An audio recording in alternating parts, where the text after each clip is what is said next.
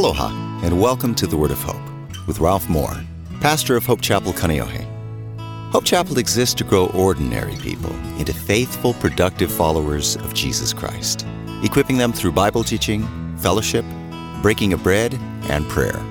Today, Pastor Ralph continues in Ephesians chapter 2 with a message entitled, God in Us. This is part 2. And now, here's Pastor Ralph. The next part of the scripture says we are God's house. Verse 20 says we are His house built on the foundation of the apostles and the prophets. And the cornerstone is Christ Jesus Himself. 1 Peter says you are like living stones being built together into a house where God dwells. Each of us is like a brick in the house of God, or a block, or a piece of sandstone or something. And the mortar that holds us together is love. The Lord said, love the Lord with all your heart, love your neighbor as yourself. And it's when you begin to love that you start to enter into everything. There's a corollary here, folks. We're members of the house of God. No, read the verse. We are His house, built on the foundation of the apostles and prophets, and the cornerstone is Christ Jesus Himself. It says the apostles and the prophets are the foundation. The Word of God is the coach. The things that have been said and done before us, the examples of Scripture. If you look at Scripture, Scripture is not meant to be as systematic as we make it. It's mostly meant to be the stories of God working in people's lives, and we'll pick up on that's how God works, and we'll learn from it, and we'll live that way too. Does that make sense to you?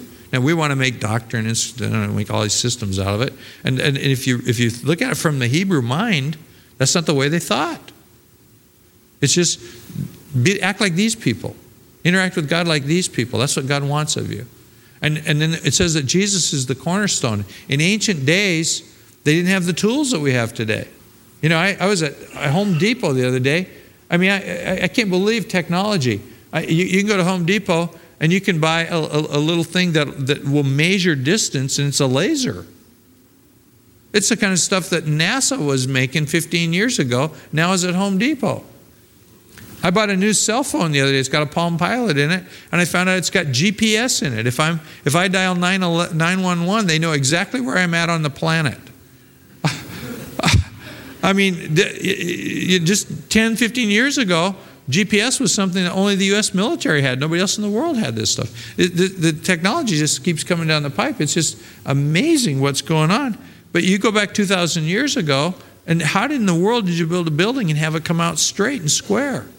You had a craftsman who had an eye for it, and who could take a block of stone and make every angle, every cut on it be a 90-degree difference from every other face. And you would lay this at the corner of a building, and then you'd run a piece of string from a stake so that the string was touching just the side of that stone, and then you'd run it out to wherever you wanted the end of the building to be. And then you'd take all your irregular chunks of cut-out stone, and lumpy, bumpy as they are, you'd line them up along that string, and you do this 4 times, and you have a building that was absolutely square, and the roof would stay on. Now, this is the church, folks. We're the stones. Lumpy, bumpy, broken, cracked, flawed, whatever. But Jesus is the cornerstone, and the foundation is the apostles and the prophets. And if we can get that through our head, then all the heritage of all the saints down through history. I've been into listening into CDs of the ancient hymns of the church. And sometimes I almost feel the presence of these people with me. You know, it's amazing what God has done through history. And we're a part of that. We're in the family of God. And when we begin to accept that's who we are, stuff starts to happen, and good stuff it is that goes on in our life. Well, let's try to bring this thing to a close. It says we are God's temple, and that's a picture of somebody's version of the tabernacle that Moses built in the wilderness. And near as they could get out of reading the Bible, that's somebody's kind of a model of the thing. But it talks about us being joined together as a holy temple. The tabernacle was the temple before they made one out of stone. Verse 21, we who believe are carefully joined together, becoming a holy temple for the Lord. 1 Corinthians chapter 3, verses 16 and 17 says, your body is a temple of the Lord. And it says, through Him, you Gentiles, or all of us, are joined together as part of this dwelling, where God lives how? By His Spirit. Now here comes the mystery of godliness. I want to point out to two things and we'll get out of here. One, it says, we who believe are carefully joined together. Now, you can't be carefully joined together if you're not joined together.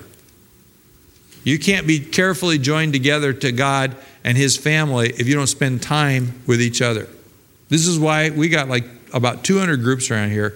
We got mini churches. We got the groups that Patience runs, the Gateways groups. We've got groups that we call power teams where you get 3 guys together and you agree to read the same scripture throughout the week and then get back together and just talk about what's God's saying. And then if you got needs in your life, you pray, and there's no women involved, so you can say the real stuff, Ladies are doing the same. And if you're not plugged in someplace, you're not plugged in. So this business of being carefully joined together is an important thing, and we need to recognize it. And honestly, I always like to say that if you're not joined together with brothers and sisters, you're not really in the church. I mean, you're just coming and watching. You're not really getting it. And I want you to turn with me. You could write this down there if you want, where it talks about being joined together, but to Ephesians chapter 4, verse 11. It's just a couple pages past here. And it describes leadership in the church and the purpose, the function of leadership in the church as joining us all together into one and bringing us to maturity in Christ. It says, He, Jesus, is the one who gave these gifts to the church. And they're kind of like coaches. The apostles, which is people who start churches. They move to another locale to start a church. You could say, I am an apostle from Hermosa Beach, California, sent to Kaneohe, Hawaii to start this church. This is an apostolic church in that we keep sending guys out to start churches. We're doing what I think every church is supposed to do, and most don't. The second thing is the prophets. Prophets are simply people who speak a message from God to another person. If there's somebody in your life and they're about to fall off a cliff by doing something stupid with their finances or get into some terrible relationship, or they're in a terrible relationship and you feel God tells you to get them out of it, somebody beating up on them or something, and you share those words, you actually functioned as a prophet. Now, nobody may call you, oh, there's that prophet, but you actually did the thing that God wanted you to do. And I think we got to get off the names and the titles and all that. That doesn't mean a hoot. What we got to get into is doing the stuff. And it talks about people who are evangelists, and that's people who, though we're all called to share our faith with people who are just very good at it and tend to bring a lot of people to the Lord. There are pastors, and I'm not one, and there are teachers. Pastors are people who are very merciful, who spend a lot of time with people, who like to reach into people's lives and look after people. If you got to have compassion to be a pastor, I am not one. If my giftings, if I look at this list, I'm probably first a teacher. Is it left brain that's supposed to be logical and all that, and right brain's touchy-feely? Well, I'm the most left brain person in the world. And I want to make everything into science. And when we're sitting here talking about worldview and all that, it's always been a struggle for me to get to the place where I'm closer to the sensitivity of the things of the Lord. And I want to be there. But I'm a teacher more than anything else. The second thing that I probably am is a prophet. There's a lot of times that I get a word that the Lord just told me to say something to somebody, and I just say it. Third thing that I do a lot is I'm an apostle. But I'll tell you what I am not as a pastor. I am not your pastor. When I was in California and we started planting churches, we got to about 15 churches. Somebody thought it was really cute to come and say, oh, yeah, Ralph's the Pope of Hope.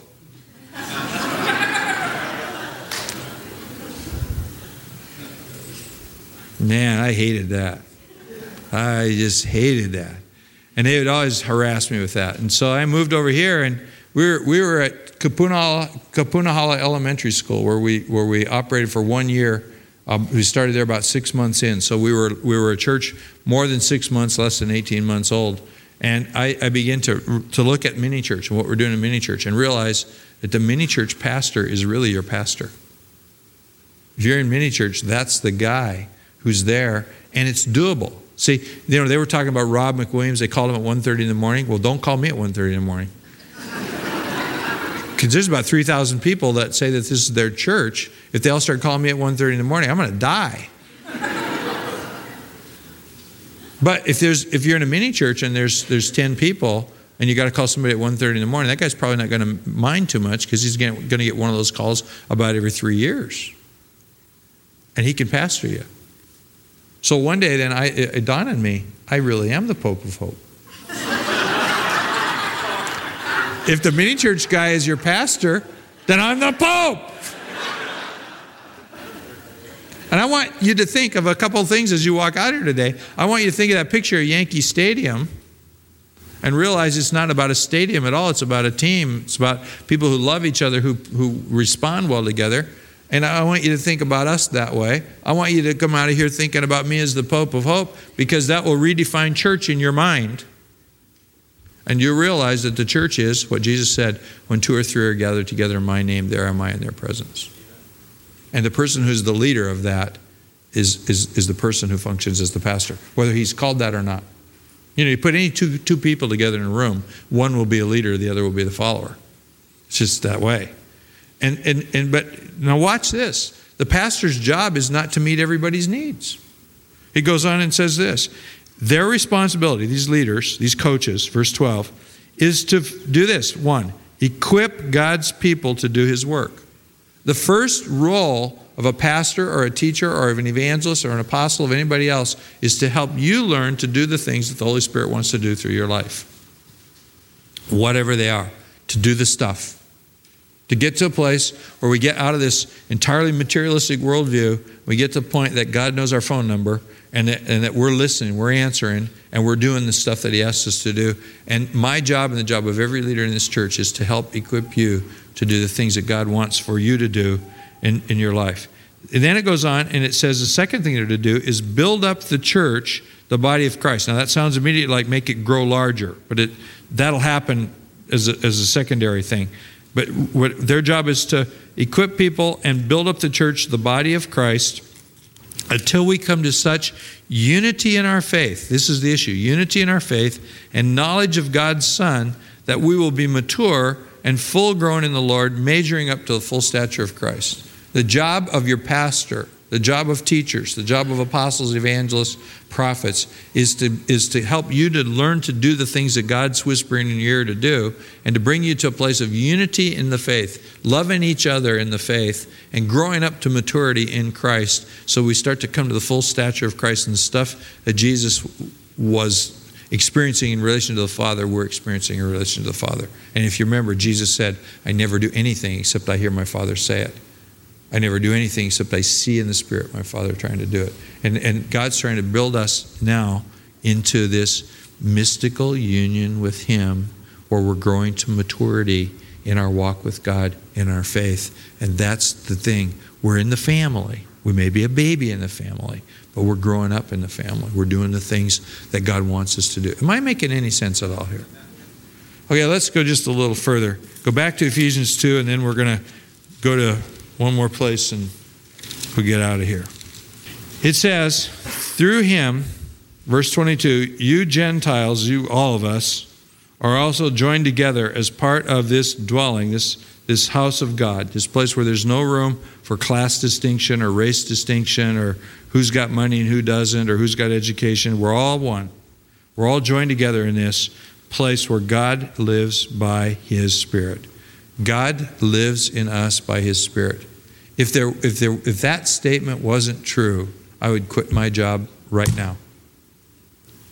There is absolutely no sense in trying to build a morality society that meets on Sunday mornings, where you all sit around and somebody scolds you and tells you that you better live a better life. That is stupidity to the nth degree, because it's not in human nature to do the kind of thing that we think religion does, and that's to somehow make ill people into good people.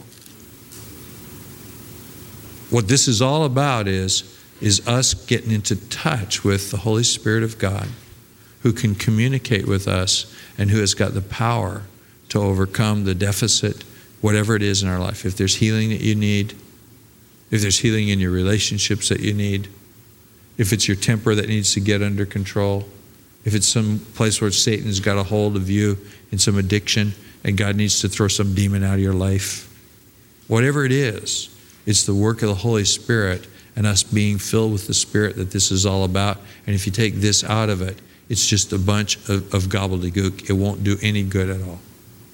Am I getting anywhere? I mean, there's all kind of do-good groups in our society. There's every kind of cause that there is. I saw this morning in the paper, now the veterinarians are turning against each other over animal rights. It's just like, it just goes on and on and on and on. There's always somebody trying to do good, and then somebody who's slamming them saying we're doing gooder. But the trouble is they're also filled with hate that the society is fragmenting itself. And oftentimes church becomes just as bad as that. People get together in church and blackball everybody else in society. Hey, we're supposed to be about loving everybody. The fact that we got a group of people that are going once a month to Chinatown and praying with prostitutes on the sidewalk, to me is one of the best things that you could say about this church. It's love. It's faith working through love. That's what the Bible says. It uses those words. It's faith working through love. I sense God wants me to do something, and in faith, I reach out in love and I touch somebody else's life, and it makes a difference. And if the Holy Spirit isn't in this thing, then this thing is just nonsense. Okay, now look at Ephesians chapter 5, and I want to talk to you a little bit about being filled with the Spirit, and we'll get out of here. We're going to be in the middle of chapter 5, verse 15. It's talking to us about how to be filled with the Spirit. Now, I'm going to tell you there's several ways of being filled with the Spirit. One is by reading the Word of God. Another is by prayer. Another is Christian fellowship, hanging out with brothers and sisters. Another way to be filled with the Spirit is to get involved serving God. We talked 2 weeks ago about the things that we do count. I told you the story of my friend who, when he was 14 years old, stumbled into our church, a little Jewish kid, and did not accept the Lord, but somehow had an affinity for me as a pastor that stuck. Years later, he had accepted the Lord. I spoke at the college where he attended. Again, he marked out that guy Ralph Moore as a good guy. Now, today, we're great friends. I was with him this week. He's going through terrible times in his life. His wife is very sick, dying of cancer. It's real difficult things. But I'm talking to a man who says, I'm dedicating my life and my wealth to serve the Lord. I want to create a foundation. He's made it. And he goes, what I want to do is I want to have 1/3 of the money to live on, 1/3 of the money to support what we're going to do, and 1/3 of the money to invest in others. And he lights up like a Christmas tree when he talks about this stuff. He just goes off. Well, there's a guy that's found something that God has for him to do, as much as there's a bunch of people over there right now that are teaching little children that are faithfully showing up here every week a half hour before Sunday school, and they're in there doing their thing. And as they're doing the thing that God called them to do, they're being filled with the Spirit in the process of doing whatever it is. Whether it's the way you treat your employees at work or whatever, as you're doing the things that the Holy Spirit is leading you to do, you're going to be filled with the Spirit. But notice what this says. Verse 15. Be careful how you live, not as fools, but as those who are wise. Make the most of every opportunity for doing good in these evil days, okay? Don't be stupid. Act like a wise person. Make the most of every opportunity for doing good because the days are dark. Don't act thoughtlessly, but try to understand what the Lord wants you to do. Don't just run off and do stuff. Try to figure out, what's God saying to me? In other words, develop a sensitivity to the Spirit. That's what this is driving toward. Then it says, verse 18, don't get drunk with wine because that will ruin your life. Instead, let the Holy Spirit fill and control you. Well, that's true, everything that it says, but that's not really an accurate translation. It literally says, don't be drunk with wine wherein is excess. So it's not speaking against drunkenness, except as a subset of an overall thing called excess. What's excess? Well, spending all the money in the family on that boat so you can go fishing and your kids go to school without sufficient school supplies. Going surfing so much that it puts a strain on your relationship with your wife. That's excess. Getting drunk is excess. Laying on the couch watching TV and not mowing the lawn is excess. One of our pastors came to us, and the great sin in his life was ESPN. He's absolutely avoiding his family because all he was doing was watching sports on television. That's excess. So it says, don't get into excess in terms of wine. Instead, it literally says, be being filled with the Holy Spirit. In other words, be constantly being filled with the Holy Spirit. Now, here's the antidote to excess of every kind. Be being filled with the Holy Spirit. When you get into the joy of the Lord and the kick that you get out of having an intimate relationship with God, nothing else in the world measures up to it. You know, I can introduce you to guys in our church that were into greed and now are into Jesus. And they're generous people. There's one man that I know that would knock your head off as well as look at you. And now he's one of the most gentle people that I know. And he's always picking up all kind of stray people and their lives are really ruined in his business. And he runs little Bible studies in his business. Now he's sort of been known to strong-arm people and say, you will sit here in this study. But once you get filled with the Holy Spirit, nothing else stands up to it. Okay, now how do you get filled with the Spirit? In this text, it tells us one way, and one of the ways. It says, let the Spirit fill and control you. Then you will sing psalms, hymns, and spiritual songs among yourselves, making music to the Lord in your hearts. And you'll always give thanks for everything to God the Father in the name of the Lord Jesus Christ. And further, you will submit to one another out of reverence for Christ. Now, that's okay translation, but here's a better translation. It says, don't be drunk with wine wherein is excess. Instead, be being filled with the Spirit. How? Singing to yourselves, to each other, in psalms and hymns and spiritual songs, joyously making melody in your hearts to the Lord. And submit to one another out of reverence for the Lord. Worship. Coming to the Lord in worship. Singing songs of praise. If I don't make it in here, I used to get in a habit of standing at the back door greeting everybody, and I'd never come to worship. And I found, especially I'm kind of left-brained, I'd dry up spiritually. And so I started I'm going to be in here worshiping at least one service a weekend. Now I try to, every service that I'm here, I try to be in here for worship. I don't always make it. But what happens is, some of that extremely logical, put everything in boxes, breaks down as I'm singing praises to the Lord. Because for one thing, the songs make me think of things that God has done in my past, and it breaks my paradigm, and it gets me to go, well, if God did that, he could deal with this problem I got this week. And it opens me up to the Spirit as I'm singing these songs to the Lord. And there's something that happens deep inside of my soul that I need to have happen. Am I making sense? It's one of the ways of being filled with the Spirit. God wants to live in us through His Holy Spirit. We need to do the things, get in the Word, obey the things that we think God's telling us to do, sing praises, whatever. And then it gives us this other little clue, submit to one another in love.